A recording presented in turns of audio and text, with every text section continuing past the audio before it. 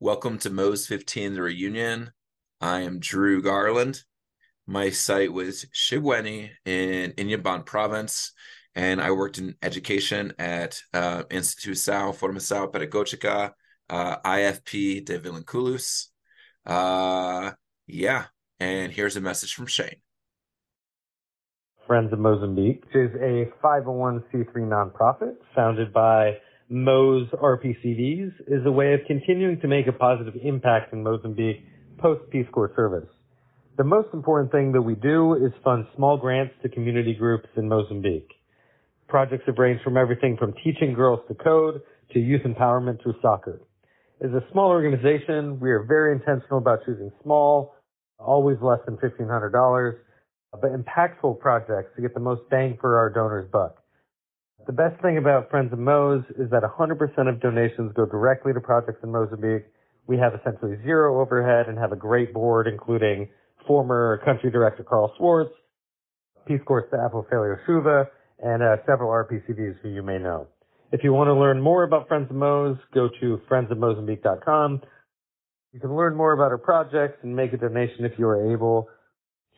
Thanks, everyone. Estamos juntos. All right, and before we continue with, Drew could go rogue at any moment, guys. Okay, so just hang on for that. And I think he wants to start us off with a disclaimer or something. No, I do not. I am a fan of the show. I know the format. I discuss the show with other people, so I think I'm one of the least likely to go rogue. I think I might go long, but I'm not sure about going rogue. So I disclaim your disclaimer. Thank you. Drew, what makes you happy? I can't talk about how happy my daughters make me without talking about how wonderful my wife is. So I love my wife, Tova. I thought about this question a lot. It's really just spending time with my daughters. I got probably the most emotional I have been besides the school year ending, which is always a flood of emotions. Is I was driving my daughter to what turned out to be her last day of kindergarten, and I got like really, really, really proud of her, and it was a very emotional moment. And yeah, I really, really love hanging out with my daughters, and I love hanging out with them during the summer because I'm like more conscious and more aware and more present and stuff. So it's the very beginning of a very awesome season. We were at the pool last night because we got into a pool we've been on the waiting list for years. And it was just like boxed up dinner, kids pretending to be mermaids. My daughters are 6 and 4. And so they have a lot of really, really cool older sister, younger sister dynamics. And yeah, it's an interesting question to think about, like what makes me happy, but I'm very, very, very happy and content when my kids are not murdering each other, but they're having a lot of fun. Is your wife going to listen to this? Yes, she is. She makes fun of me a lot, and some of my Peace Corps stuff. And so at first she said she was going to listen to everybody else's but mine. But now she says she will listen to mine, although she says she knows my 10 stories. Is she going to be upset that she doesn't make you happy? Well, I mean, she provided the children. We created them together. And one of them, probably the one that makes me happiest, is a small version of her. And the one that drives me crazy is a tiny version of me. And so I'm very against the idea of people, quote unquote, needing to have children to be fulfilled in any way, shape, or form. But I do think that like when parents get particularly, like if you miss out on the existential punishment of raising a small version of yourself, there's some justice in that. And so just to let everybody know, like my youngest daughter is a tiny Drew Garland. My wife makes me happy too. If anyone doesn't remember you by chance, how would you describe your Peace Corps self?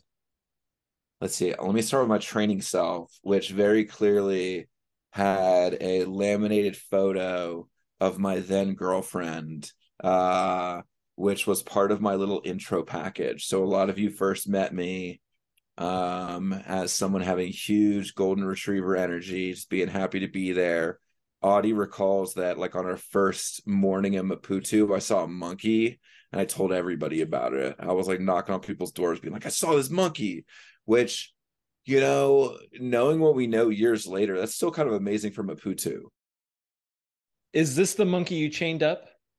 No, no. I am a very pro freedom of monkeys person. And so it might come up later in one of my site stories, but I actually ate it and I didn't take a picture with a monkey and put it on my Facebook, to mock its captivity. I basically like saved this gray monkey from a life of, scorn and disillusionment and gave it friendship with my dog. We're off base a little bit here. You thought I was going to go rogue. But yeah, so I had a picture of my ex-girlfriend. She's now my ex-girlfriend. And I was tall, I was blonde, and I was doing that thing where I was talking a lot because I was insecure. And what have you been up to the last 10 to 11 years? How did you get from Villain-Coulage to wherever you are right now? Saying my site was Villain-Coulage is like people being like, I'm from Chicago. And we're like, what part? And then to name all the suburbs around it. My site was Shibweni. Okay? It had its own culture. It had its own road. It had a sign I took a picture of in front of. Okay. So that was my site. It's interesting because I made a big move, but I didn't make a big career change. It's very interesting to hear a lot of different people kind of find their path and to kind of figure out what they want to do through Peace Corps. Right after Peace Corps, I'm still teaching. And I still count my teaching years in Peace Corps, mostly the IFP, as opposed to like the work I did in like an elementary school or a nursery and stuff. But I count those as years teaching. And so this is actually year 17 for me. So I've been teaching for 17 years. And the big change is that I moved to Denver, Colorado. I remember I got back from a big COS trip with you, actually, James. Like we did a really big COS trip. We got to Kilimanjaro, and that was its own adventure. We talked a lot of Star Wars for the 4 days. It took us to Almost Summit, and then you got down. We got down in one day, so there was less Star Wars talk that last day. But after that really really big COS trip, I came home and lived at my parents' house slash just went and visited a lot of Peace Corps people. I remember the Peace Corps manual they gave us had like this very small section at the end about like what's life going to be like when you get back to the US and like what you're going to want to do versus what you should do. And it was like you want to go see other Peace Corps people and keep living your Peace Corps life. You should figure out what your next step is. But I ended up visiting like Alice and AJ, and I ended up visiting Camille. I ended up visiting like B Mills, and I stayed at your house, and we tried to watch all the Star Wars in a row, and your parents made fun of us. I met your brother. So I kind of kept the good times rolling whilst still interviewing and getting a job in Denver. And I wanted to live in a cool place for a couple of years. I wanted to live in either Denver, Washington, D.C., New York, uh, Oakland, Austin, or one other place. Maybe it was New York City if I didn't mention that one. And then I tried to figure out like where did my teaching license line up and my master's line up and what was just a cool place. And so it came down to Denver or Austin. And we'd all done the heat, so it was like, do I want to live in Texas or do I want to go live in Colorado? And I chose Colorado. And my 3-year plan became a 30-year mortgage. I got married and now we have kids, and I, like all true Denverites, are not from Colorado, but my kids are, which is cool. So I got little mountain girls. That might have been a very long answer to your question. That's okay. It's your interview. Have you Yeah. revisited Mozambique?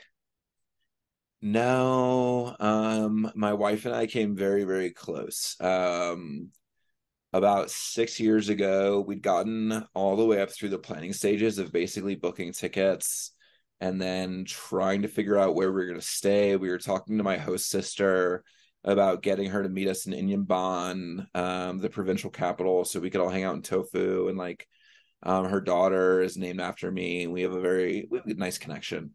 And then that was also our family planning stage. And so, Zika was very much in the news, and I bet you it's still out there, but there's all the stories and all the incidents of like children being born and having complications due to Zika. So, before we got incredibly, incredibly, incredibly serious, like bought the final tickets, we decided to have our kids first. And so we had both of our children within about 20 months of each other. So they're a little bit 2 years apart. And we're now just kind of waiting for the right time to go back to Mozambique. And we're thinking like fly into Maputo, maybe not do a Namasha time, maybe like fly to South Africa, fly to Inhambane province, like the capital, get my sister to drive up and like help her like get some money to like bring her family or bring her sister. And then we would do tofu, come back up to my site, where we could use the Vilankulos airport.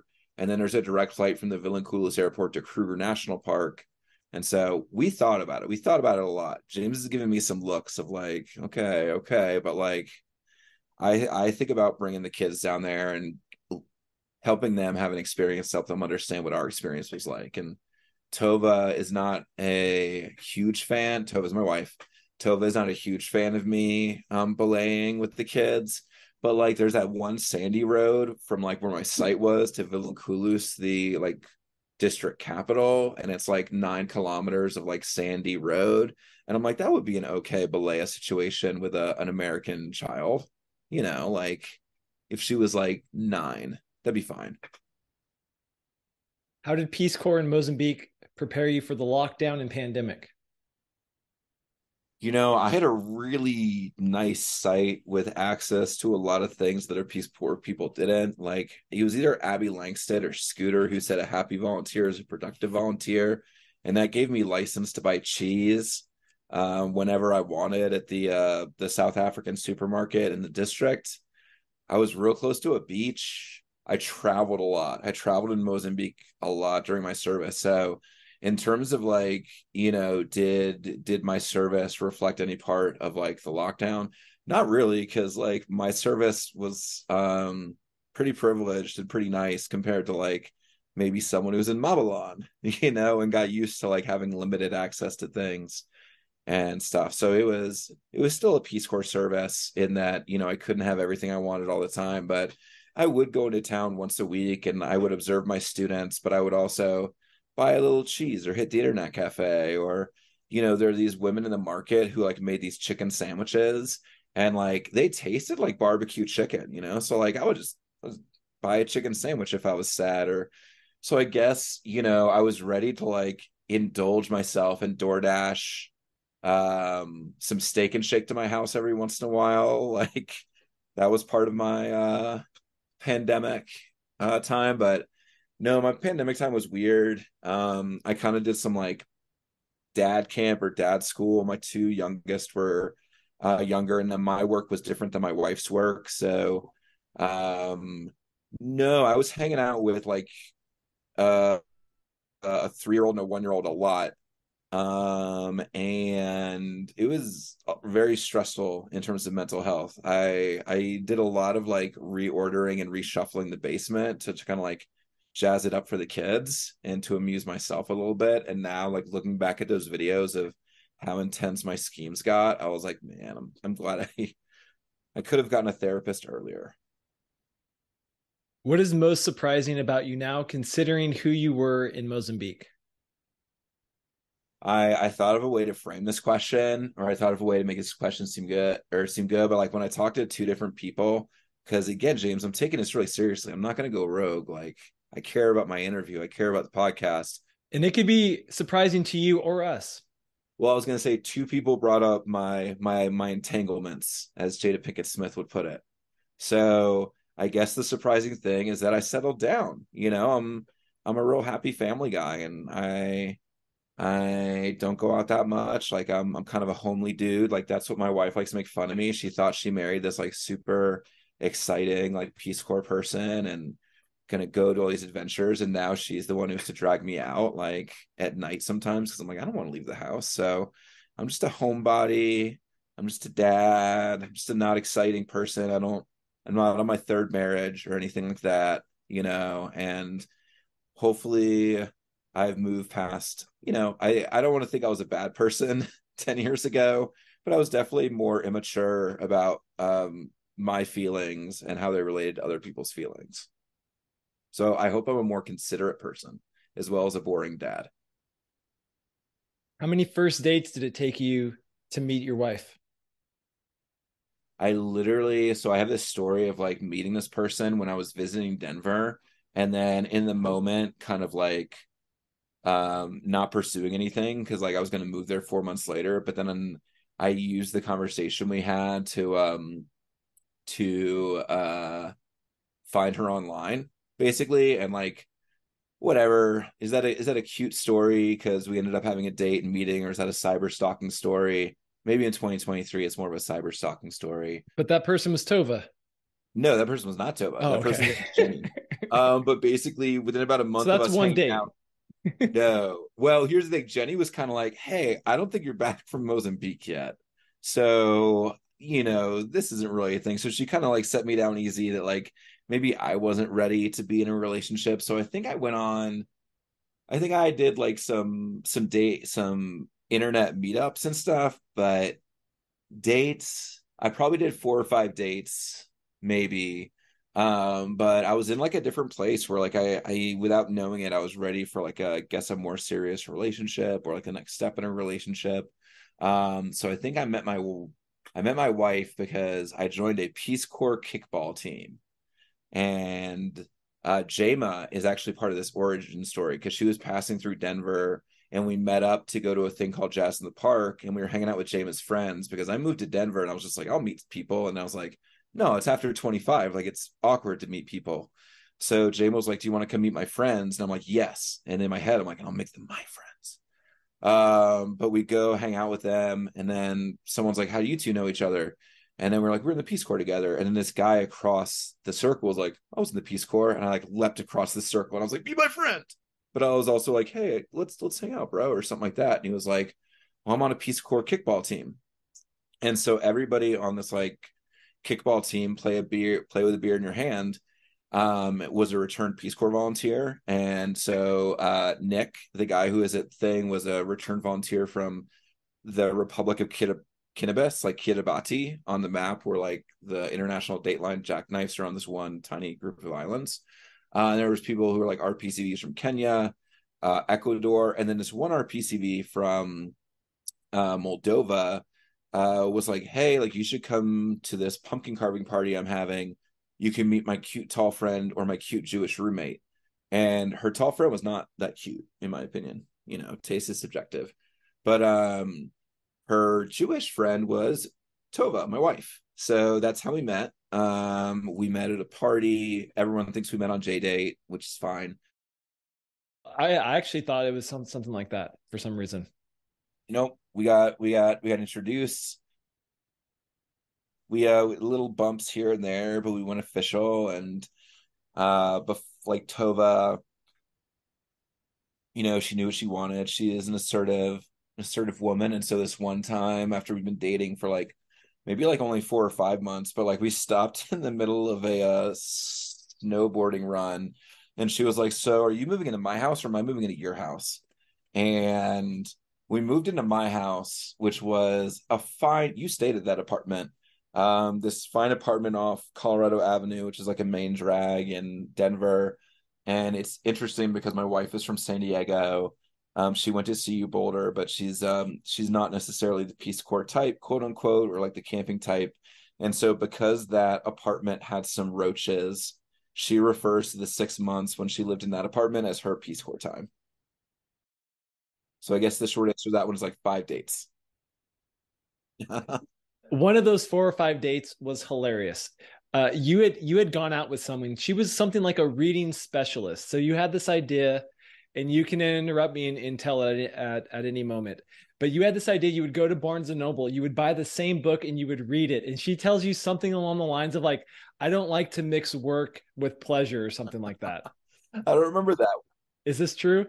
That sounds true because one of my go-to moves was, and Tova makes fun of me for this, because she says that she would fail the state, was I did take one person to the Tattered Cover, which is a very famous bookstore here in Denver, and we bought each other a book. And it was something that we'd recently read, and it was a not very stealthy way to make judgments about people. But like Tova, she had read some travel books and she had read some parenting books, especially about being French parents. But she's just not as big of a reader. And so she's like, I would have failed that test. And I'm like, yeah, it was a little bit of a flawed experiment. So, me being me, I probably tried to use that trick more than once. And no, I don't remember that person specifically, but my reaction to that now would be no second date. All right. Do you have any pets? When people ask me this, I say that I have two children. Do you have any new hobbies? Yes. So actually, I picked this up during the pandemic, and this hobby has evolved. This could have been my what's the most surprising thing about you is that I'm a dungeon master, and I've played some D&D campaigns, and so that would have been a Peace Corps tastic activity. Like I hope that there are some people who I'm sure there's people before, during, and after our service who brought like a manual and brought some of the things they'd need. But man, like those Mafia games were just those were just good training for some good old D&D. It's a risky move in the Peace Corps. It'd be a pretty cool way. Wouldn't that be a cool Juntouche activity? Like, what a great way to like teach kids English and like just bring them back every time. They'd be like, trainer, like, I am ready to vanquish the dragon. I'm like, okay, well, I hope you got some good dice. Yeah, that's a fun activity. And the obvious one is being a parent, but yeah, it's fun to be a dungeon master. I actually played with a Peace Corps Moe's group during the pandemic.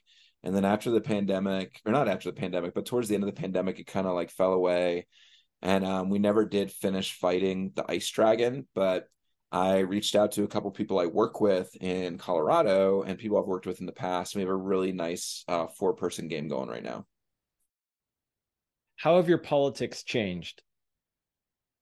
This is going to come back to what was I like before Peace Corps and stuff, but I've hope I've really decentered myself in my politics, or kind of taken my own personal narrative out of my politics, just because it's not all about me, and centering yourself in your work, especially in service work, is not healthy or the best way to get the best work done. And so I had done some political campaigning, some registering of voters, been probably slightly more politically active than your average American, but were those just because I was thinking about possibly having a political future? Were those like things I believed in? So I think that I have a much more grounded sense of politics. I hope I'm more engaged in local politics, and I hope I am less so engaged in like daydreaming about, whether or not I'll have some kind of political career, because no, I'm 40, I'm not. And also, there's a lot of people who look and sound like me who have great political influence, and they can keep having political influence. Like there needs to be, space at the table for other people as well. So I think decentering myself from like the political narrative is a very healthy thing that's changed since Peace Corps.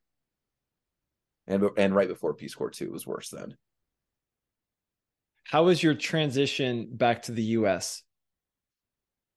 I love this question, and I really love that Vivian kicked down the gates of like people being dicks to us. Because there's this guy who I worked with who would always like mess with me, because like my first year coming back and teaching in Denver public schools, if I would talk about anything, like I'd be like, yeah, so in Peace Corps in Mozambique, and he'd be like, oh, is that what happened in Peace Corps in Mozambique? Oh, and then like, or I'd tell a story, or I'd say something, or I'd be like, maybe you should do this. Like, oh, because they did that in Peace Corps in Mozambique. And looking back, this guy was like a first year teacher who had something to prove, and he was always telling us his resume. So he was at it, but like, yeah, I internalized it as like, oh, I talk about Peace Corps too much or something, and then like, I kind of let it drop, as many of us did. And there used to be way more people return Peace Corps volunteers at my school. There was like a teacher who'd been in Ecuador in the 80s. And then one of my assistant principals was in Ukraine in the 90s. This one dude I worked with had been in Rwanda like a couple years ago. And then I was like one of the newest people. So it was like this thing to celebrate. And then as the years went by, like staff turnover is what it is. And so fewer Peace Corps people were at my school. I always thought about that guy who was like in Peace Corps in Mozambique. And I'm like, fuck you, man. It's in a positive. Like, it's fine. So I love that Vivian brought that up and that other people have like supported me in my vitriol because yeah, I held some of that stuff back. But yeah, I did have my 2 minute spiel, and my 2 minute spiel did involve like the monkey that lived next to my house that I did, free. And but I would also one thing I would also tell, which was a good one, was to explaining like what our lives was like was I would talk about like the wrapped up sandwiches or like eating a banana without taking the peel off because like we'd always talk about safe sex and we'd always talk about using condoms and birth control and stuff. And then it was always funny when one of your colleagues would like try and give you a sandwich that was wrapped in plastic wrap and you were like, oh, thanks, man. And they're like, no, eat it like that. And I'm like, what do you mean? And they're like, this is how you want us to use condoms. And I'm like, oh, come on, man. Like, but that was kind of an interesting anecdote in terms of like, did that ever happen to you, the banana or the wrapped up sandwich? Well, I definitely don't remember that. I feel like we got told this story in training, and then this very much happened to me during some of my like health, conversations with colleagues or at meetings or like when people would find out that like my Reddish group was a little bit different because like a lot of my students at my school were like 19 through 22-year-olds. So like I facilitated the creation of a Reddish group and my counterpart like ran meetings and I gave them materials, but I wasn't like sitting in it because it wasn't like one that needed my guidance or anything. But like people still knew that I was talking about reproductive health and I was trying to help the students with it. So it was kind of like a joke where they'd be like, Andre, what are you telling the students? And I'm like, stuff about safe sex. And that's what would sometimes initiate the banana or the sandwich. It happened a couple times. You just had to be a good sport. I became much more nuanced like my second year too, where like, yeah, we're telling people how to have safe sex, but also like, we come from a country with libraries and magazines and high-speed internet and like, lots and lots and lots of other conveniences. And we're like, hey, by the way, this one thing, which is very accessible to almost anybody on earth, here's something that makes it less fun. And we're telling you to do this because of a very abstract consequence that we're not explaining super well, but do it anyway because I'm telling you to do it. Was that how people presented it? My Portuguese wasn't great. And I mean, I'm thinking about our materials. So, I mean, it wasn't as bad as like abstinence only training, but there was like, condom demonstrations were pretty consistent in terms of like a lot of the stuff that we were pushing. I mean, it was also, if we think about it too, it's a pretty pragmatic way to promote safe sex cheaply. Who was the last Mozambican you either saw, spoke to, text? I talked to my host sister, once or twice a year, 2 or 3 times a year. During my service, we became really, really close because my host mother died. And so I got permission to go back to site when for her service. And my family, I was the first Peace Corps volunteer they ever had. And then after my host mother died, like Peace Corps regulations, I think it was you're supposed to have like a two-parent or at least one parent who is permanently resides in Namasha to host a Peace Corps volunteer. So they didn't host another Peace Corps volunteer after me. And so we formed like a really close bond, a connection. She went to an IFP, and so her experience kind of mirrored mine. She was at Annie and Barbara's. And then on the way out of the country, I left her a small, like to me, a small sum of money, but it was like to pay for the rest of her IFP time. So we remained connected. And so she sends me pictures of her daughter. I send her pictures of like my kids. We'll check in every now and then. And then she hadn't done it in a while, but she asked me if I could help her buy her a car. And it was a pretty large one-time sum of money, but we've sent her a couple $100s here and there every couple of years. So she knows I live in America and she knows my finances are different. but like, I can't buy her a car right now. So, but it is a good price and it is a good deal. It's just like I can't put that much money into a book and then give it to like a Peace Corps volunteer sitting down. But she's really nice. And some of you guys probably might have known her from model school too. That my sister was Isa Fucencia. All right, let's go pre-Peace Corps. Why did you join the Peace Corps? Oh man, very big teacher savior, white savior, world savior feelings. I remember really specifically that I brought my dad gave me a Robert Schlesinger, Robert F. Kennedy biography to bring with me to Peace Corps, and I devoured it. It was a book about public service, and it was a book about destiny and courage. And I think at the beginning of my Peace Corps service and pre-Peace Corps service, I was very, very, very into the things that I was going to do and the changes that I was going to make and the impact I was going to have. And, like a lot of people, it's a very, very humbling experience. And if anything, it kind of helped me like elongate my teaching career because, I taught the same way I entered Peace Corps. I was like, I'm going to save all these kids. I'm going to change all these systems and I'm going to go up against all this stuff. And Peace Corps was like a very good experience in terms of you're a small, small, small thing and you were a part of other people's journeys, you know? So I think that like right before Peace Corps, some people will probably say even to this day, still very like a Drew centric place, but I hope that it's given me like a lot more perspective. Do you know how you ended up in Mozambique?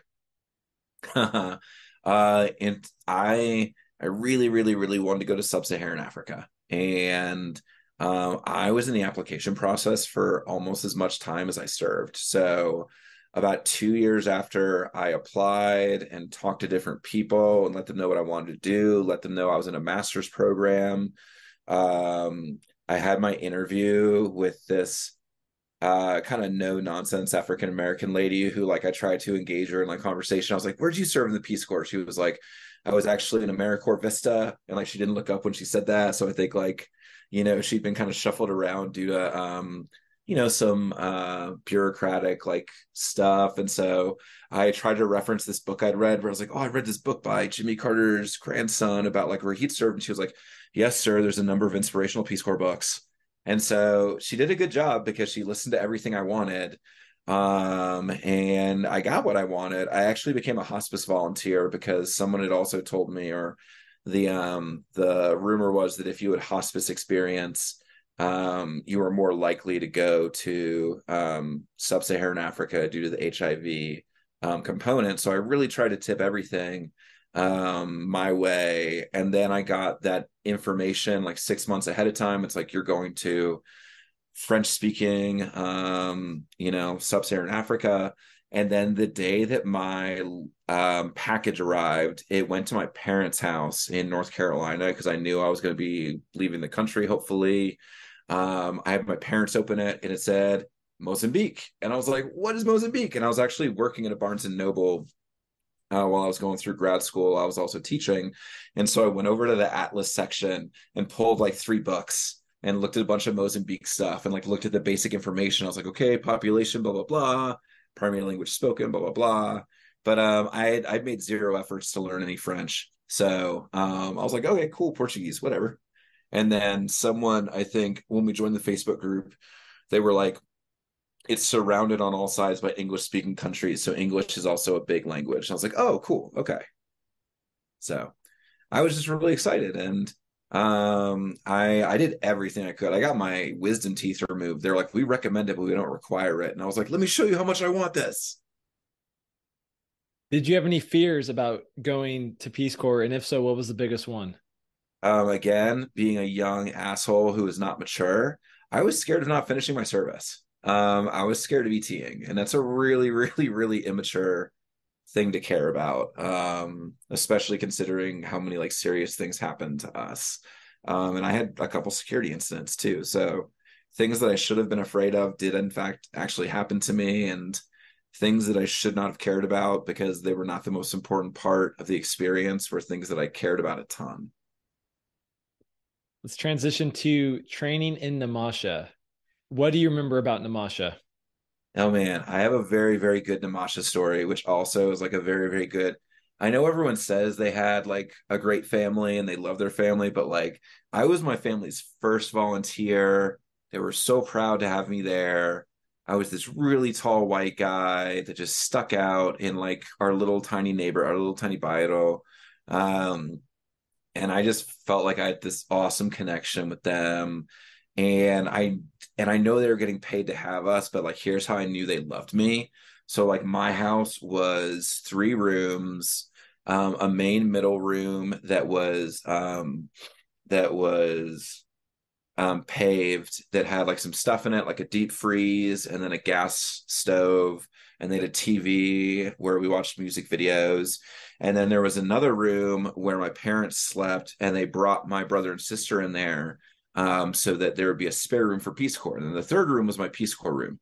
And it was what Peace Corps said they had to have. It had a door with a lock on it, it had a bed with a net on it, and it had a chair in there and a table and very little else, but it also had this like cardboard rectangle on the wall.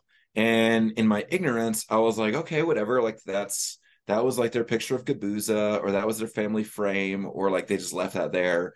And I'm not gonna say anything because I'm a guest here, and like I appreciate it. Like my Portuguese was so bad, but they taught us how to say thank you, and they taught us how to say bathroom, and they taught us a couple things.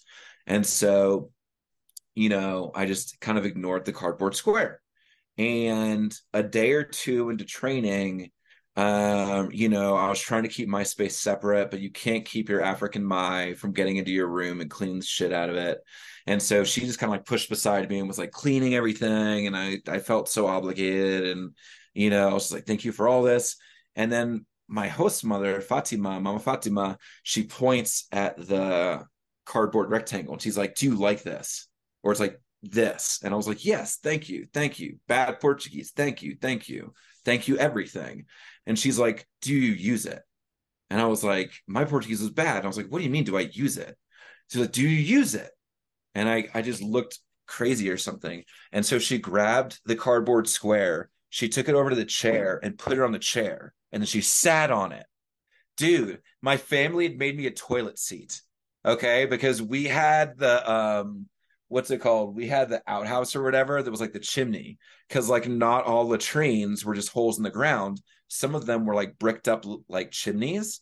And so my neighborhood, because like we didn't have our own bathroom, we shared it with like a couple other huts, or not huts, but like little dwellings and stuff.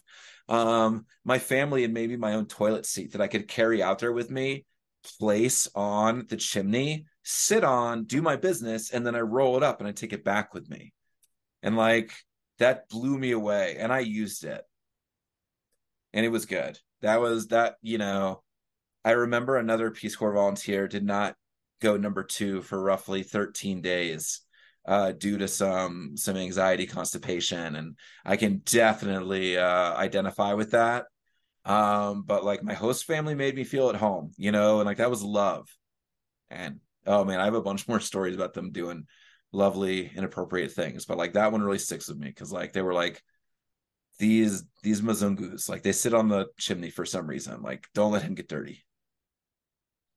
I love my host family.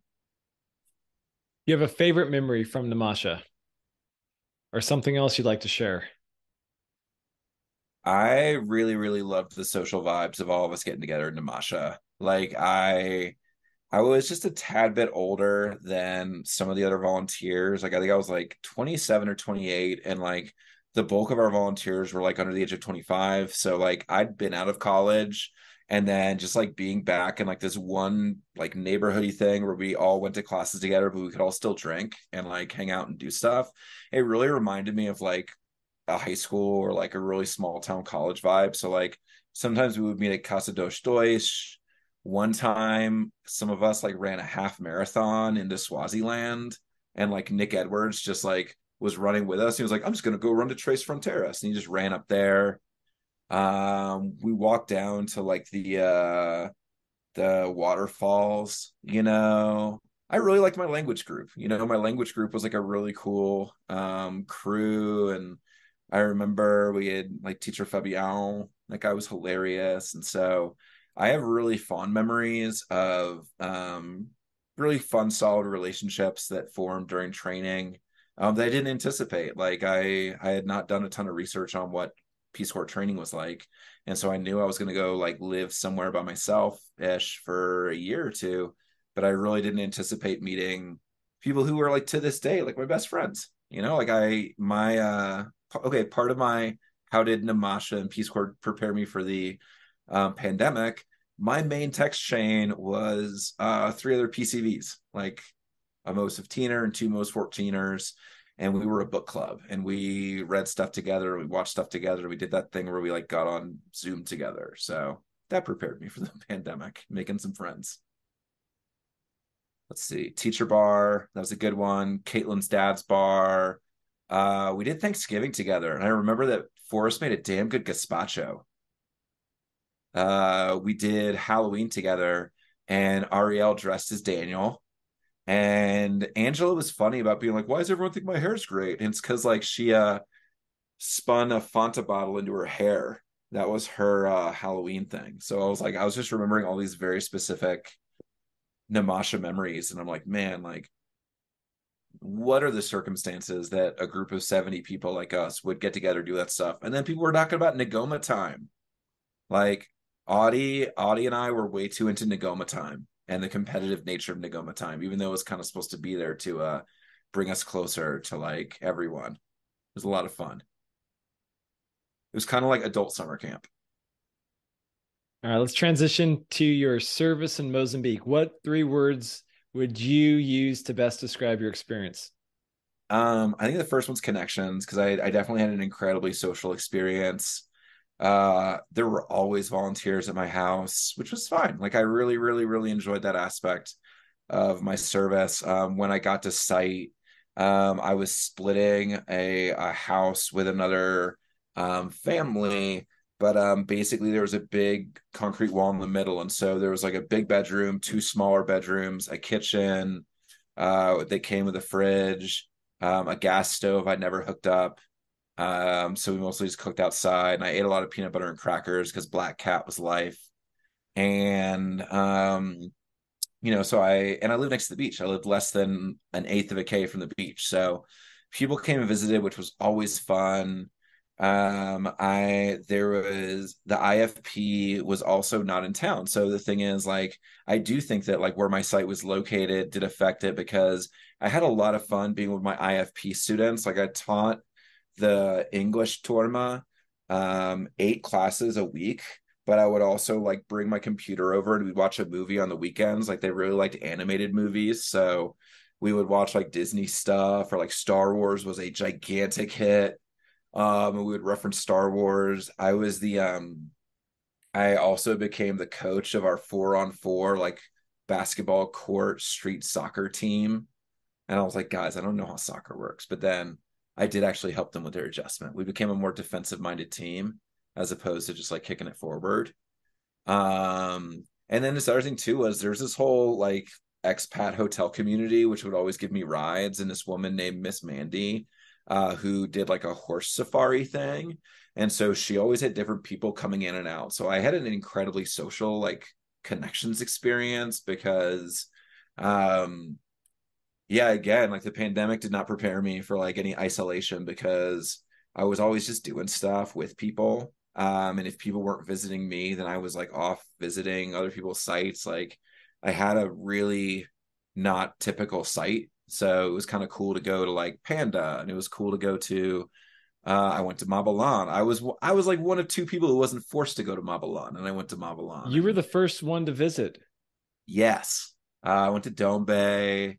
I just went to a lot of places, and so that was a really wonderful part of I guess travel was another really wonderful part of my experience. Like I wanted to go a lot of places, and so I did actually get to hit all 10 provinces. One of them I went to Cabo Delgado during my COS trip, but I guess it still counts to nobody but myself. So travel was a really big part of it. Inhambane is a super beautiful province. I mean the other part of my crime was just the other part of like my service experience. Like I had a couple incidents and one of them I did end up testifying against the guy who robbed me at knife point on the beach. And it was very interesting because I was in a Mozambican courtroom and like the five judges wore like big robes and they had like the white wigs that went down and stuff. And so I testified at his trial to get him sent away for a little longer because he'd been terrorizing the neighborhood. And they were like, let's get Andre to go testify against him. Like he'll be gone by the time he gets out of jail. I found out at the trial he'd been put away before that for murdering his mother. So like that was not stuff I knew before I got there. Oh, and also when I went to the trial, he was a lot shorter than I remembered. But I mean, he had he had a knife. So It's possible it's a different person. no, I remembered him. I remembered, But I mean, we have learned recently that like traumatic memory can be deceiving. So maybe I convinced myself that. Thanks, James. It's a nice little scab to pick at. You just said he looked a lot shorter. I mean, that dude, that's Well, like in my memory, he was hulking and like I was heroic and I did a spin move. And then when I saw him, I was like, oh, bro, you're not taller than me. Like, which was, a lot of Mozambican men tended to be a little bit shorter than me. So that shouldn't have been that surprising. he may have been sent to Mabalon as well. Maybe. All right. Well, I lost track of words. I'm gonna say you So I gave guess us three there. connections, travel, and crime. One time I was in my house and like my house got broken into while I was just in the back and I came back out and there's stuff missing and I was like, the interesting thing was I was one of the few volunteers who got some stuff back. When people talk about having, not having faith in the police, like I'm like, well, the Mozambican police helped me. I have an excellent blog post written by you about visiting Mabalon. I think I should put it in the show notes. But what do you remember about visiting Mabalon? I remember so many things about visiting Mabalan, but I bet you there's two specific parts that you want to talk about or that you want to reference. It's And your so interview. I know, but I mean, I'd rather you tell, if you want to tell one of them, that'd be wonderful. But I can pick either or. Okay, let me tell one of them. Yeah, you tell one of them. Drew came to visit us and he had to go to the bathroom, which is very normal. He goes to go to the bathroom. He comes back and he asks us for bug spray. Forrest and I are laughing at him. We're making fun of him. Both of us are being hard on him. Drew, we don't have bug spray. You go to the bathroom. Okay, stop being so soft. This isn't Villain Kulush. And then so Drew goes to the bathroom. Later on, when I have to go to the bathroom, and we have an outdoor latrine. I go to the latrine, and it's a swarm of flies, like the big horse flies.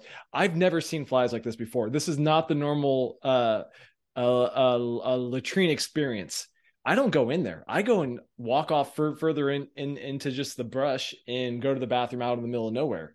And then I come back and I have to apologize to Drew because, I mean, it was crazy in there. Like the amount of flies that were in there there were so many. It'd never been like that before. That's one of them. Yeah. That's one of them. Yeah, like that's the thing. It was like, that scene from The Exorcist, man, it was possessed in there. So that was the refrain. That was the "You're not feeling coolest anymore." Yes, which kind of set the scene for the weekend. Yes. So that happened on like either Thursday or Friday. The next thing that happened on a Saturday morning was we decided to go out in the morning and we were going to hike to the swimming spot in the river. And everyone was like, why are you going to go there? There's crocodiles. And then we were like, it doesn't matter. It'll be fine. So we started walking and it's hot. I'm not a morning eater. I still to this day don't like to have a big morning meal. I like to just kind of like drink some coffee or have something small and then like build up my appetite to a lunch or something. But I really should have fortified myself much better because this little tiny hike that you guys, like said was going to be quick or short or not that bad. I don't know if anyone said quick or short. We had never gone to the river before. Well, okay, so then maybe that makes a lot of sense because the whole thing about like la versus la. So I think someone had told you guys that it wasn't that la, but it was in fact quite law. No, I think we knew that it was far. Okay. Well, yeah, I was not prepared because lo and behold, about what would turn out to be a halfway or a third of the way there, my flip-flop snaps. Actually, your flip flop snapped on the way back, but just to add some context, so we are walking out there, and there were some trails that the locals use, and I had ran on a bunch of the trails before, so I knew the river wasn't that close because I'd never ran to the river. The river was about 7 kilometers, I think. So we're walking out there and we're just taking random trails. We know what direction the river is, and but there were points where we had to like knee deep in mud. Oh yeah. It was actually very cool. Like I felt like a little kid. And then we got to the river. On the way back, your sandals snapped. I forgot we were like wading knee deep in mud on the way there. That has just come back to me. Yeah, so no, we get to the river. People still telling us don't get in the river. Forrest gets in the river immediately. And like gets the furthest out there of anyone. I get up to like my ankles in the river, flop down because it was very hot, and then immediately get out. You did something a little bit similar. But like we did not see a crocodile. Yeah, on the way back, we're walking. And yes, my flip flop snaps in the hot sand. And basically, I say to James, I'm like, James, like, I need you to take your strappy bag and I need you to like tie it around my foot because like my strappy sandal is not working right now. So come on, help me out. And James says, James, you said no immediately. Really, I don't remember this. You said no and you laughed because I then tried to buy some shoes from a Mozambican man who we had encountered in the brush. We just saw him coming, and I was trying to buy his shoes, and you and Forrest were laughing really, really, really hard. And so when this guy who, In our defense, and most of you know how Drew was behaving. Drew was very, very upset yeah, with this guy who was cycling by because the guy would not give him I was his not upset with shoes. him. I was upset with you. Well, but you were taking it out on the like you were upset No, with I was everything. not taking it out on the guy. You're mixing Okay. this up. You're mixing Maybe this I up with a am. different. You're mixing this up with the day. I was mad when we were in Malawi and those guys pulled over and tried to get us to pay more money. My I got mad. memory is a little different than you. Drew was definitely mad. Okay, he was definitely Yes. mad. Yeah. Forrest and James took me to a crocodile river through mud. And then when I needed his strappy bag, there's no strappy bag to be found. So the guy wouldn't And the sell me ground was extremely hot. I mean, the ground was like super hot and it was yeah. sandy. Yeah, it was super hot. Like there was like because it was like, hey Drew, why don't you just take off your other sandal and just walk home? No, it burned. And then like on either side of the sandy road was just like thick, brackety, like like sticks with thorns or something. I don't know. Like just we went through a couple scenarios. None of them were good. And you really didn't want me to like wrap the It was my backpack. it was like my toes. It's my Yeah. toes, James. I need those for balance. I'll get you a backpack and Maputo. Okay. But yeah, so we get back and like I have great pictures of this. We get to y'all's like half chicken place and each of us downs an entire half chicken. Each of us downs an entire like 2 liter of Fanta or something, or like a liter of Fanta, and then a giant water. And then I guess we're close enough to the South African border that there was like WCW wrestling from the 1990s on this little TV. But I have never like very few things in my life have made me as happy as like that half chicken and that soda and that water because that was really, really long. And also it was harrowing, dude. Like my shoe. Also, that weekend you did you like shaved half my head and then told me you weren't going to shave the other half because you said you'd give me a haircut. I'm pretty sure I gave you a haircut. I think what happened was you came with like a ridiculous haircut and I fixed it for you. You know, listeners, the blog post will correct any inaccuracies from me or Drew because it was written 12 years ago when it actually happened. The primary source document, as I would tell my students. Yes. Okay, those are some good Mobilon stories. Yeah. What do you miss most about Mozambique? I really, really, really miss again up and down their relationships and stuff because I was in such close contact with like my host family even after I left like Namasha. Like my first 8 months at site before My host mother got sick. They would like they would text me and check on me, and they're like, "What are you eating?" And they're like, "You can't just eat eggs," because I made them some scrambled eggs like as a way to like share culture. And they're like, "Andre, eat more than eggs." And so they would check on me. Um, I did become, there's a lot of really cool students my second year, my second Torma. But I have such great memories of like my first year students like Zachariah and Paula. And then we did like some really cool ready stuff with the people in Mapignani. And then just like the relationships with volunteers, just like texting people and bugging them and having your MCell 6 and just one thing I remember clearly, and like I know there's an undercurrent of not telling Peace Corps where you were going, but like, my school had more holidays than I had Peace Corps vacation days. So like there would be holidays where just like they're like, we're not having school. And I was like, do you guys want me to do anything? And they're like, no, or they'd be like, or we have this like super long faculty meeting. And I'm like, do I have to go? And they're like, no. And I was like, cool. So one thing I really love and miss is I had this backpack and just like the feeling of like putting on your sunscreen and packing your backpack and like, drinking some water and just like heading out to the road, and like you knew you were going to belay, you knew you were probably going to get where you needed to go by the end of the day. But there's just like a lot of adventure, a lot of street food in between, like just eating stuff as you went and then like maybe grabbing a beer at the Cruzamento. But I really, really miss those moments of just like walking out and then knowing I wouldn't be back for like 4 or 5 days and I was going to take shapas or I was going to belaya and like the backpack would get so cruddy. Like, I think this might have actually been our time in Malawi, but no, coming back from Malawi, I think I stayed at Kayla's site and we ended up making some kind of pasta dish where we used Amanda butter. Like, remember Amanda butter, where like it was like a margarine, but it could stay room temperature? I do not.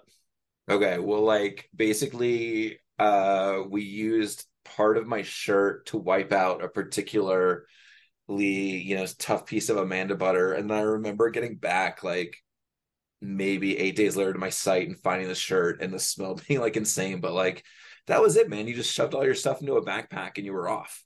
And you were kind of smelly the whole time. And it was cool. Adventures. What do you miss least about Mozambique? The crime/danger, because it was very interesting to listen to Aaron's episode and kind of reflect on like my experiences coming back, because I did have a security incident, it could have been more violent, but it was like the knife mugging, and then my house did get broken into twice when I was asleep, and then once when I was awake. And so my wife, and even when we were dating, like apparently I would have these really weird nights where like I would kind of sleep panic and like I would get up out of bed and like just kind of be freaked out about what was going on and not know what was going on. Um, and so when I reflect on my sleep and my rest and like my mental place during my service, um, yeah, and I made bad decisions too, so like I didn't always take care of myself that way. But yeah, it did take me a while to kind of sleep comfortably or sleep normally. And uh knowing what I know now about mental health, I'm like, wow, it's a really bad sign of some things that, I probably should have dealt with earlier. Well, speaking of bad situations you put yourself into, what's the worst thing you did, most trouble you could have gotten into? You can define those terms however you would like. Traveling at night. And I didn't make the habit of this. I justified it to myself every time, but it was always stupid and dangerous.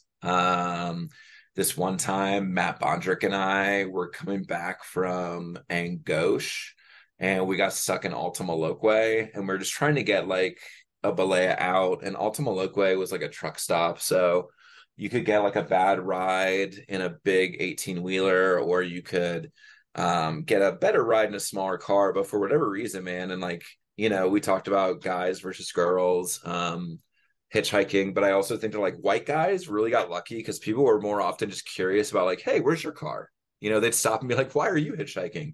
And then I'd tell them and they'd give me a ride. So it wasn't that bad for me, but I guess two white guys together, like we tried to belay or we just tried to catch a ride for like more than 5 hours. Like we just justified it and tried to hang out. And then at the very end, we got into a pickup truck, the corners of it, where like the Mozambican dudes had like stuffed all the Carval into the bed, and then four Mozambicans were sitting with their backs to the cab. And so there were two spots left in the outside corners, and we kind of just dug our heels in there. And then we rode through the construction they were doing between Altamaloque and Kilimani for like all night almost. And then when we got to the little cruzamento between Kilimani and the EN1, like we just like stood next to trash fires because we were like really cold. That was one of the stupidest things. And then there's other times where like I was just out at like driving at night, and one time I mean I wasn't driving, but I was just like in a ride at night, and I was like, I'll get to my next thing. Like I'll get to my next thing. And like those were always very dangerous, very stupid decisions. So Is there anything you used to do a lot in Mozambique that you never or rarely do now that's maybe hasn't been mentioned 10 times yet?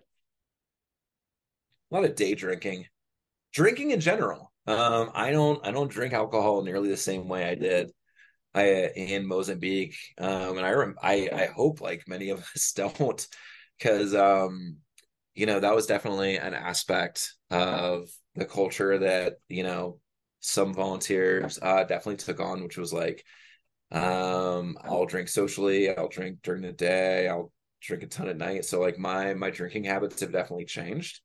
Um, you know, wouldn't mind having another like Kaisha of Manika or Dosham, if I didn't have to drive anywhere, if we were all staying at the same place or just hanging out and stuff. But, showing up at a remote beach with a Kaisha and camping on the beach, like that was it. If you're an Inyaban province person, you were borrowing someone's tent and you were camping on the beaches. So I do not camp on nearly as many beaches. I don't do nearly as much day drinking as I used to. What was your malaria medication adherence plan? Doxy, 2.5 years. You should not take an antibiotic for 2 years. I am now kind of I get a reaction to Cipro. So I think like an entire antibiotic course slash family has been cut off for me. Which, I mean, as long as there's no superbugs on the horizon, which there are, I should be fine. Yeah. So what do you think? Would you take something else? Would you risk getting malaria? What's your hindsight preference that you should have done? Probably, I mean, Doxy was probably the best thing for me. Because like I know a lot more about my mental health. Like I miss your question of what would you tell yourself on the first day of training if you woke up? I'd be like, Dr. Isabella, give me all the Lexapro, you know, like give it all to me. But Is that a question? Was that a yes, question? yeah, that was a question. Oh, it disappeared off the list. Well, okay, let's do it. What would you do if you woke up and it was day one of training? That is a good question. Yeah, yeah. Oh, again, like it's like that. There's like a Ron Swanson meme where he's like, "Give me all the bacon," and then he stops the waiter and he's like, "I think you misheard me. You think I mean give me a lot of the bacon? Give me all the bacon." So I just would have grabbed Dr. Isabella's elbow and been like, "Give me all the Lexapro. Give me all the antidepressants." So that's what I would have told her on the first day. That that might have impacted some of my relationships and friendships in Peace Corps. Having a more calm, chill, less anxious Drew. But maybe Doxy was the best thing for me because like Larium and what I know now about the way my mind works, or how I deal with myself, probably would have been terrible. I don't know. What you said that all people get to choose now between three options. What are the three options? There's a Malarone. I don't know what the chemical makeup of the Malarone is. So there's a generic Larium. I'm pretty sure it's a generic Larium. So and then there's the Doxy, the Droxy, the doxycycline. So that's one of them as well. And then there's the whatever the Malarone or Malaroon. I can't recall exactly what it is. I'm not quite sure what that is. Yeah. I'll say this. One time I did have a malaria scare and I got a malaria test very quickly and it appeared as if the malaria medication, at least at my site, was easy to access. So maybe what I could have done is just, I don't know, risked it or something. I kind of made this deal with myself that if I took the malaria medication, I wouldn't do the bed net. So I never had a bed net, but I also had a reasonably secure home, like much more so than I think other people who had like a Kinesu house. Did you know that you were a mental health risk? Because that you shouldn't take Lariam if you know that you have risk for mental illness. I did not have any type of formal diagnosis at the time. I have gotten to know myself a lot better and have a diagnosis with my doctor now. I have a therapist. Like, I have a really good therapist. She's awesome. Yeah, do you want to talk about that? Sure. There's a student at my school who likes to say that therapy isn't just for people with problems, therapy is for everybody. So everybody could use an hour every now and then, hopefully every 2 weeks or so, to just talk about themselves, talk about things that are going on with them. So I cannot recommend therapy enough. And I've also had a really great experience with antidepressants and things. So if you're a person who's been thinking like if you're a little bit freaked out by the process or whatever, you can email me. You can hit me on the Slack. I'm on there. Or B, you can just know that like I had reservations and everybody I talked to was fully equipped and prepared to discuss those reservations and made me feel really good about the process. And I've been in therapy on and off with the same practitioner for about a year and a half now, and my life is so much better. My marriage is so much better. I feel like a much better parent too. Yeah. Do you think it helps having the stigma of therapy is also a lot better over the course of our life? Yes. Oh yeah. There's a great meme or something where it's like boomers and it's like James is in and then it says millennials and it's like LOL, guess what my therapist told me? And I'm like, yeah, that's a really nice generational difference in terms of how we think about mental health. So, how has or did your Peace Corps experience change you, and what lasting impressions does that still have on you? I think a really important part of how my Peace Corps experience changed me was again like decentering myself in the realm of service and teaching. I think I had like a very much like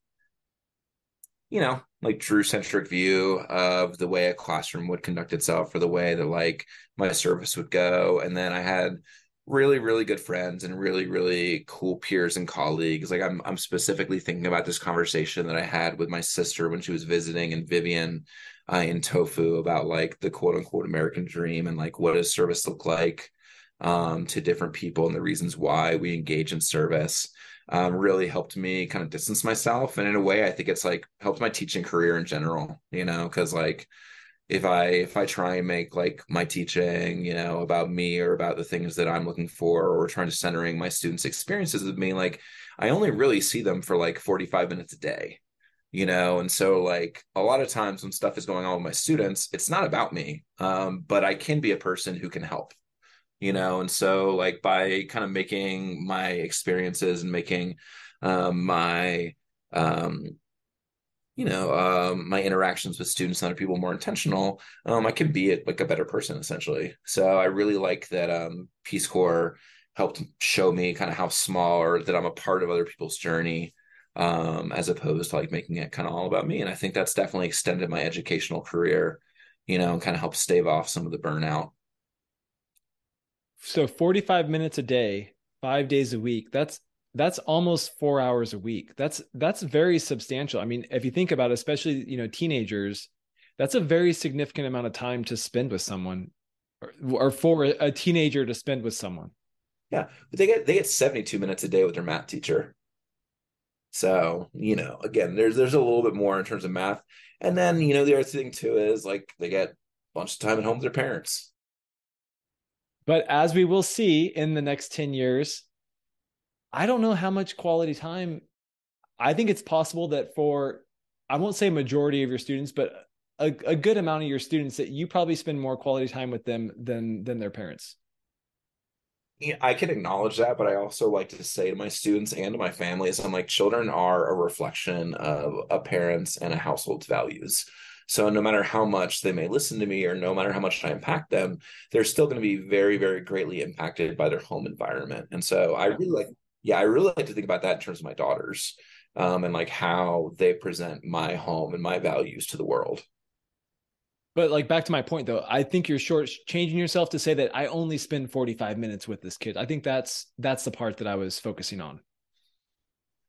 45 minutes a day, 34 other kids. Yeah, it's shared. It's shared time. There's still remnants of like me trying to go above and beyond and push in. Like I actually had a student at the end of this year come up and say like goodbye. Like it meant a lot to me to like, when you said hi in the hallways and asked about us, it felt like you cared. And I was like, I do care. So, there's still remnants of the old, young, gonna save the world Drew Garland. But he got older. Yeah, it's probably, it's good to keep a little bit around. Yeah. Do you have any foca to share? Yes, I do. And I want to announce something. Be brave, the rest of us, okay? Because not only am I going to share Fofoka, I'm going to share some named Fofoka. So I know someone did like a bleep out and I know someone changed the name. I'm going to change one aspect of this story, but I'm ready to share Fofoka. And I hope that this inspires the rest of us to share Fofoka by name. And if you've already done your episode, to send James a voice memo so that you can also share some Fofoka by name. And we'll have a Patreon special just Fofoka. Okay. This is a story from training from Namasha. And like all good stories, this one's like lore, like this story is a little bit myth, a little bit fact, but it's been told so often, it's just part of our like the tapestry of our experience.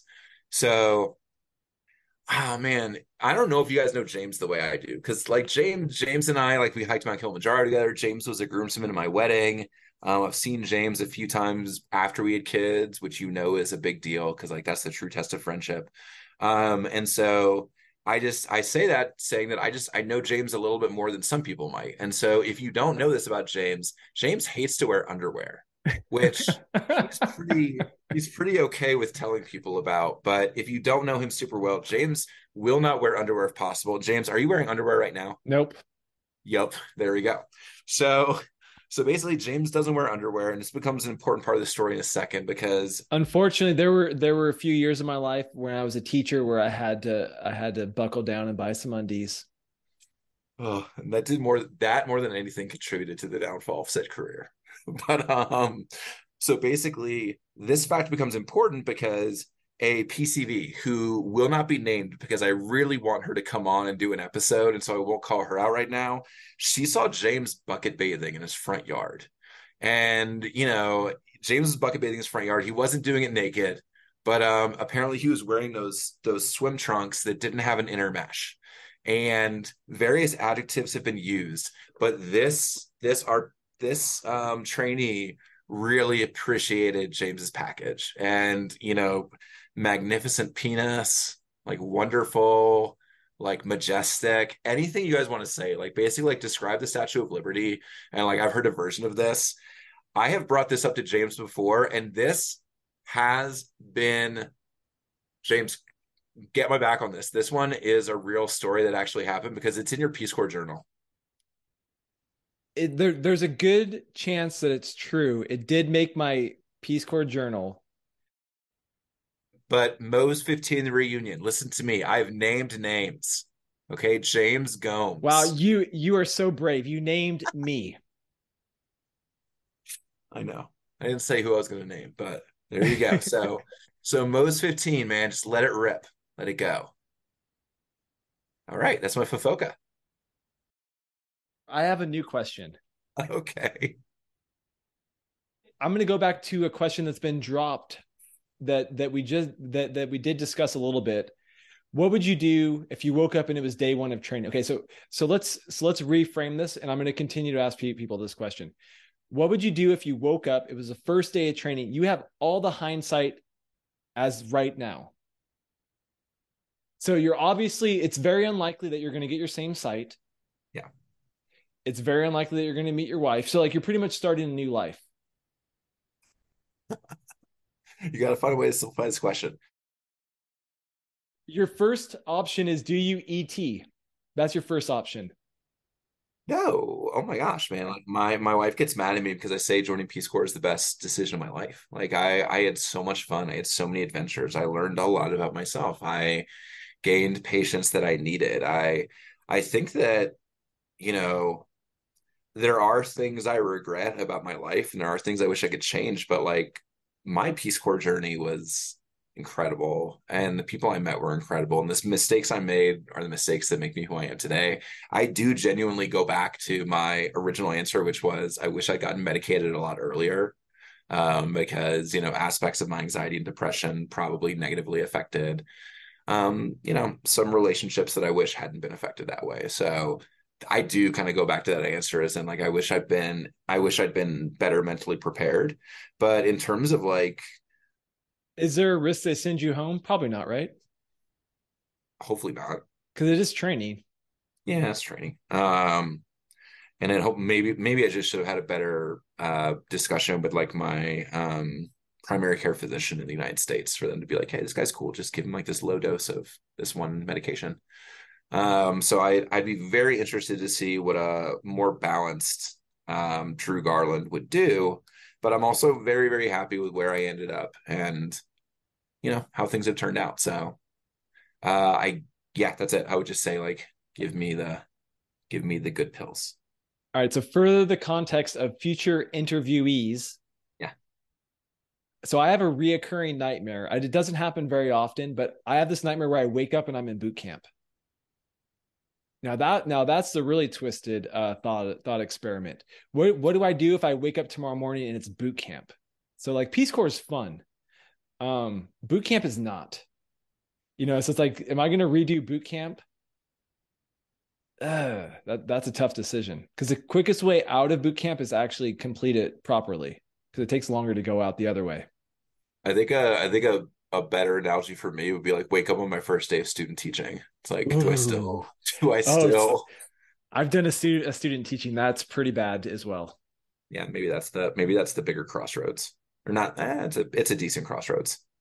Okay, the new question. This is a first time question, listeners, but it's sparked by Annie B and I's conversation. So, and I'm going to start asking this to everyone. And sorry for those that didn't get a chance to answer it. All right, a super rich person reaches out to you and says, Drew, you're a good person. I trust you. I'm giving you $10 billion dollars, and I want you to do whatever you want to do with it. What are you going to do with this $10 billion dollars, Drew? That is a good question. I listened to Annie's answer. Annie had a very good answer. Now, I'm curious if Annie would still do that same thing if it was $10 billion dollars. Would she send it to Africa or Asia or split it up to the undeveloped world? I'm not sure. Maybe she can give a response on Slack. This is a cool question. This will reveal a little bit about people's personal values, I guess. But Exactly. so there's an organization that I've supported before that I think you get a lot of really good bang for your buck in terms of like improving societal needs while also kind of helping some people, which is the National Association for the Drug Courts Program. Drug courts are basically it's a court system that's been set up in I believe last time I checked, it was more than 38 states, but it's a system where you have a non-competitive system to address drug offenses. So basically helping addicts into treatment and helping them to find social services that will support them and support their families as opposed to just simply incarcerating them. So it's a great organization. They help a disproportionate amount of unhoused people, especially veterans and stuff too. So I think it's if you look it up, it's NADCP. We have periodically given them donations, but I also love to give them shout outs. And so I think that a drug like the model that they use where like the prosecutor and the defendant's attorney work together in conjunction with the judge and the what's it called, the person being prosecuted to figure out what's going to be like the best way for them to kind of put their life back together and to not fall back into addiction. 9 billion goes that way, and then 1 billion for me. And, like Hey, the person trusts you. The person trusts you. exactly. I'm on Donors Choose. I've used Donors Choose before. You think I don't want to just like be like Stephen Colbert and pay for all the Donors Choose in a state? He did that for South Carolina. you know. But yeah, if you're asking me about like $10 billion, one lump sum, where do I think it could do a lot of really good stuff? I guess you don't have to necessarily give it to one lump sum, but NADCP, $9 billion. $1 billion to be dripped and drabbed by Drew Garland for the rest of his life while also not requiring him to work. What do you think of Peace Corps as a government agency? It's a good transition question. I know I like this question because I want to look at Peace Corps from the view of like being a public educator. So like I know people, we're all very critical of Peace Corps and like where the money could go and what it could do, but I'm also like, well, look what Peace Corps does with its shitty budget. Like how many volunteers did we have in country at the time that we were there? Like 200 volunteers in a country that's twice as long as California with infrastructure issues. They got us medication. They got us reasonably trained. They probably got 60% of us at sites where we could do something. And then, half of the other people made it work. So, with the shoestring budget that Peace Corps is working with, and the fact that like, yes, Peace Corps works in Mozambique, but like, does Peace Corps Mozambique resemble Peace Corps Moldova? Like it's a multinational organization. If you think about like where it works and what it does, and it's old and it's bureaucratic. So I mean, for as entrenched a system as it is, for as wide a net as it casts, and for as many hats as it has to wear, Peace Corps is not that bad. There's an interview that's going to come out before Drew's with Charlie, and Charlie says something very similar along the lines of what Drew just said. Yeah, yeah. So I mean, if you look at it in a very specific way, Peace Corps it's kind of amazing what Peace Corps does based on like what they give it. But that's also a testament to the people. Like one thing that I didn't expect that I really enjoyed about Namasha was, I went to college 45 minutes away from where I grew up. All my connections were in North Carolina. If my connections weren't North Carolina, it was just other teachers and stuff. And to go meet like such a cool array of, a lot of young Americans, but other types of Americans too, in our Peace Corps group was amazing to me. Like it really did. Yeah, it created like some of the greatest friendships I've had, as well as people who inspire me. Would you do Peace Corps again? And if so, when? Yes, when one of my kids does it. My wife would never do Peace Corps in a million years, but wouldn't it be cool if like one of my two kids, like, what if like they go to Guatemala? I was like, dude, I'll do a Peace Corps response thing in Guatemala, or maybe like I'll do a Peace Corps response thing in Nicaragua, and that could be like a shared experience. So like that would be cool, like a bunch of people. So it's funny because my oldest daughter is really into money right now. Like she wants to know how to get the monies, how to keep the monies, and who makes the most monies. Like she knows that mom makes way more monies than dad. And so she probably won't want to be a Peace Corps volunteer, but she's hardy and she's like, she'll do anything. She's an adventurer. The younger kid, we don't know much about her values except that she's a troll. Like she makes her sister upset on purpose because it abuses her. But like, if she does grow up as a Drew Garland vibe, she might be more willing to be a teacher, more willing to do like service work, but she has an incredibly low pain threshold and also does not do well outside. So, which, maybe that describes Drew Garland too. So maybe she's going to Mozambique as well. This is a spontaneous new question. Whose kids are most likely to join the Peace Corps? And you can include anyone from Mo's 15. Oh, feel free to go with someone that maybe doesn't have kids, but you think that they're still most likely. I mean, genetically speaking, I mean, Annie's got to send that third generation in. Although there was a cool Mo's 17er guy named Chris who was born in Malawi when his parents were volunteers and they remembered him in the village. So he might have another like Peace Corps baby. He's not a Mo's 15er though. Audie has twins, so I mean maybe there's like an odds thing there. Baby Jamie, man, like I mean she's not a baby anymore, but Jamie is hardy. Jamie's adaptable. She's got a really good sense of humor. She's maybe baby Jamie Gomes. She wants to be an artist. So she's not going to have any other skills that she can use. Peace Corps might be her only choice. There you go. All right. Post Mozambique media recommendations. Hit me with every single one. Okay. Album. Oh, Midnights. It's a good album. Is that Taylor Swift? Yes, it is. All right. Best song or a couple songs. So actually, Spanish music has taken over my car because my daughter is in a Spanish immersion program. So all the music in my car is Spanish. So Soy Yo, it's a really fun one that she's getting into. Después de la Playa, our buddy who speaks more Spanish says that Bad Bunny is filthy, but my kids love his songs. Um, Madre Tierra, it's a really good one too. Okay. Books. Okay, so fiction. A really cool fiction book I just finished is The Poppy War by R.F. Kuang. And it's a really interesting mix of high and low fantasy. Like kind of high fantasy is like Lord of the Rings, and like low fantasy is like Game of Thrones, like grim and gritty. This one's a nice in between because there's a lot of really cool, fantastical, magical elements. But also, I'm going to mispronounce this. It heavily reflects the Sino-Chinese conflicts, where like one country is supposed to represent Japan, and then the protagonist country is supposed to represent pre-colonial, or not pre-colonial, but just kind of dynastic China. And so it's a really, really interesting book where the it has both fantastical elements, but it's also really gritty and intense. And it has two sequels, and I'm waiting on the second one from the library. Nonfiction. I'm Glad My Mother's Dead, by Janet McCurdy.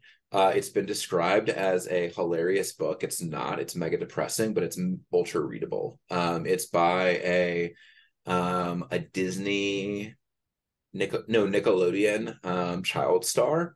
And it's a little bit past my time, but it's fun. And I know there's people who are younger than me who are in our Peace Corps group, so you might like it. She's a really good writer too.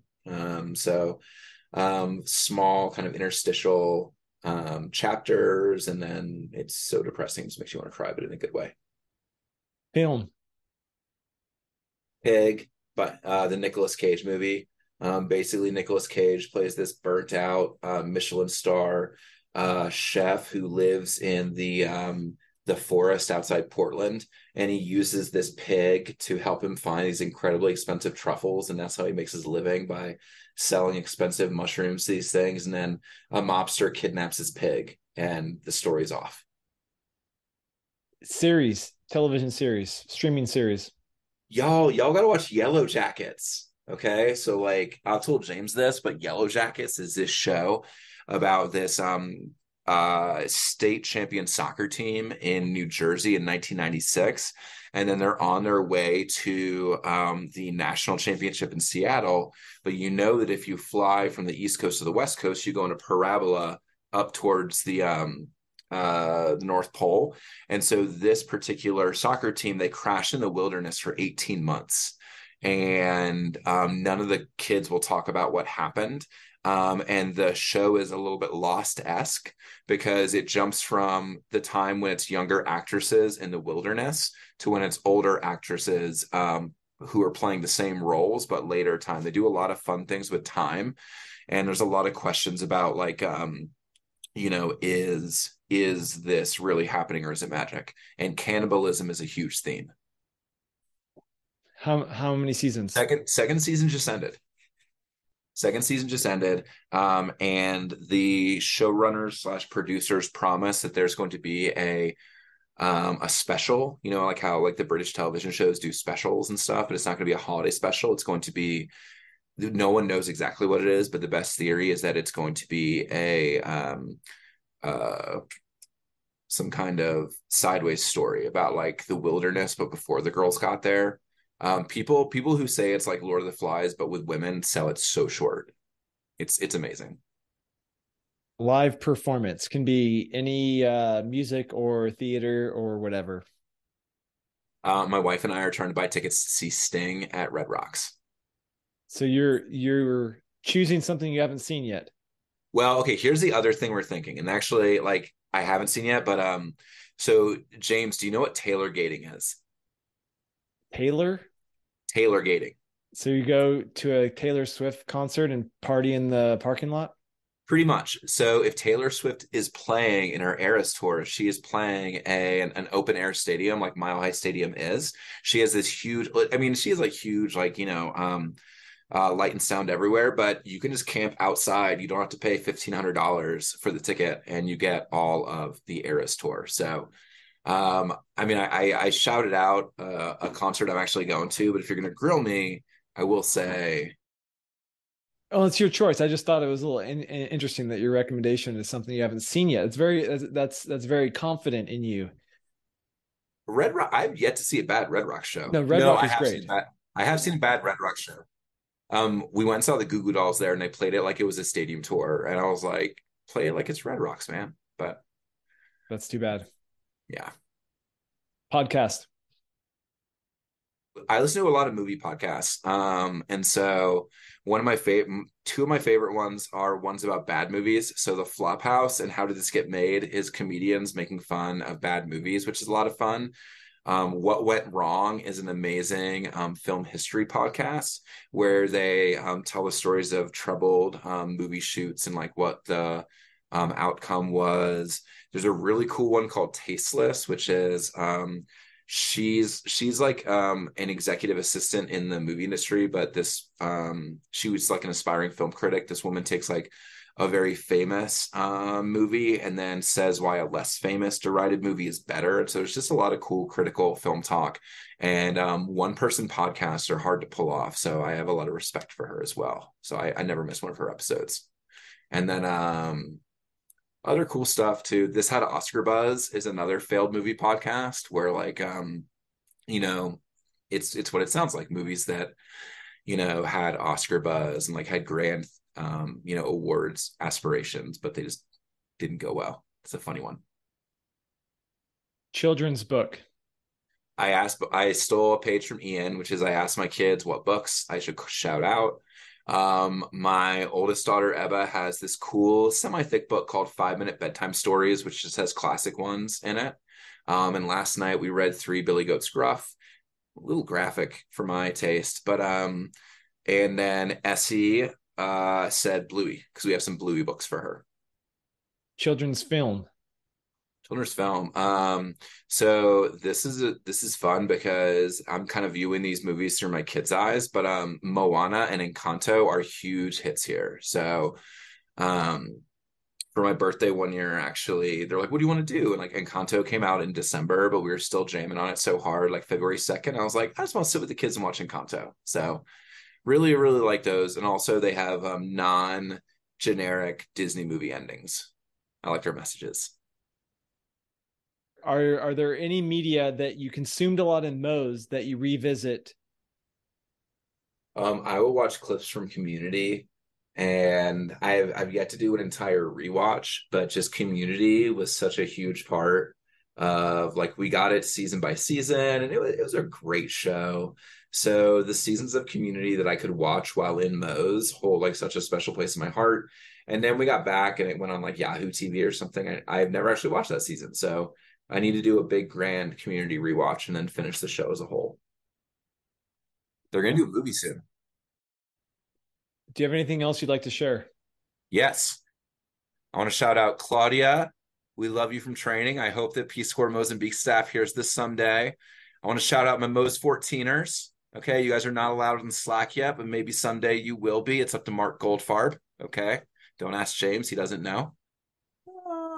Yeah, I want to shout out Jama for taking me to that Jazz in the Park where I met the guy who helped introduce me to my wife.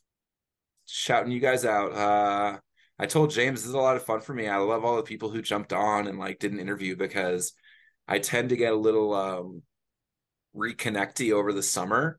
And so this is kind of what I do. I'm like, hey, what are you doing now? Hey, let's tell two funny stories about Mozambique. Hey, what are you watching on TV? And now James has kind of outsourced it for all the people who either I've lost touch with or have chosen not to keep in touch with me. So it's really cool to hear from all y'all. This is awesome. Thank you to Drew for not having to call people. And thank you to the people that were going to call Drew, because now you don't have to talk to Drew on the phone. James, people don't call me. No, I know. No, but they're not going to get a call from you now. Oh, you're right. Thanks a lot, Drew. Yep. Keep in touch. See you, man. Friends of Mozambique is a 501c3 nonprofit founded by Mo's RPCVs is a way of continuing to make a positive impact in Mozambique post-Peace Corps service. The most important thing that we do is fund small grants to community groups in Mozambique. Projects have ranged from everything from teaching girls to code to youth empowerment through soccer. As a small organization, we are very intentional about choosing small, always less than $1,500, but impactful projects to get the most bang for our donors' buck. The best thing about Friends of Mo's is that 100% of donations go directly to projects in Mozambique. We have essentially zero overhead and have a great board, including former country director Carl Swartz, Peace Corps staff Ophelia Shuva, and several RPCVs who you may know. If you want to learn more about Friends of Mo's, go to friendsofmozambique.com. You can learn more about our projects and make a donation if you are able. Thanks, everyone. Estamos juntos.